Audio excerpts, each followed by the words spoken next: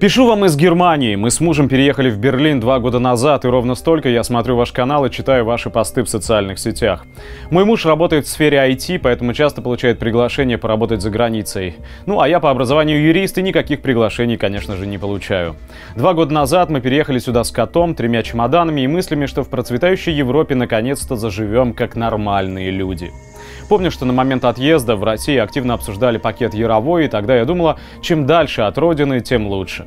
В свете последних событий в стране стало часто читать о повальном желании молодых людей свалить из Рашки на Запад, где всем все можно, а деньги текут рекой. Американская мечта оказалась очень заразительной не только для американцев, но и для русских. Хорошо там, где нас нет. Но это миф. Простым рабочим сейчас нигде не может быть хорошо. И вот почему. После уплаты всех налогов больше трети зарплаты уходит только на оплату аренды жилья.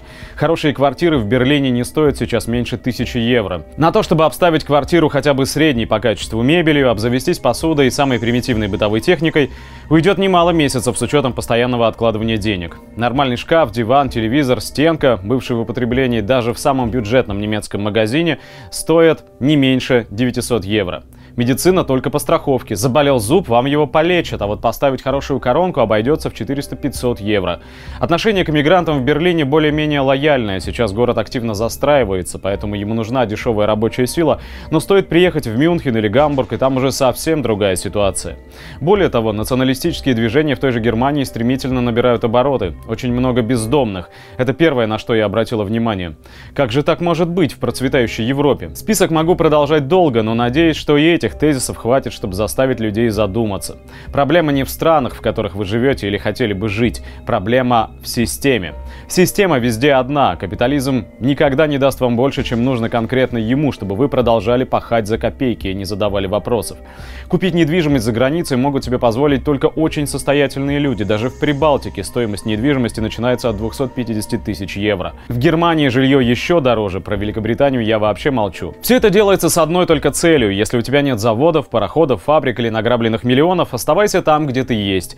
Работай на дядю, оформляй ипотеку и время от времени смотри фильмы об американской мечте, чтобы не потерять свои розовые очки. Переезд за границу может изменить жизненный уклад, вид из окна, дать ценный опыт, но он не может изменить систему.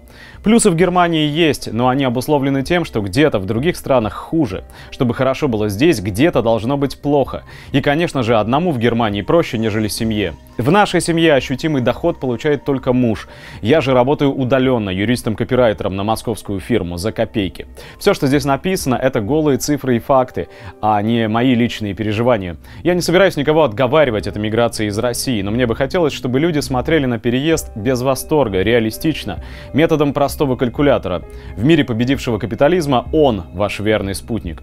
И именно с калькулятором в руках заграничные работодатели высылают вам благословенное приглашение, посчитав не то, насколько вы талантливы в своей области, а то, насколько вы дешевле какого-нибудь немца, американца, англичанина или француза.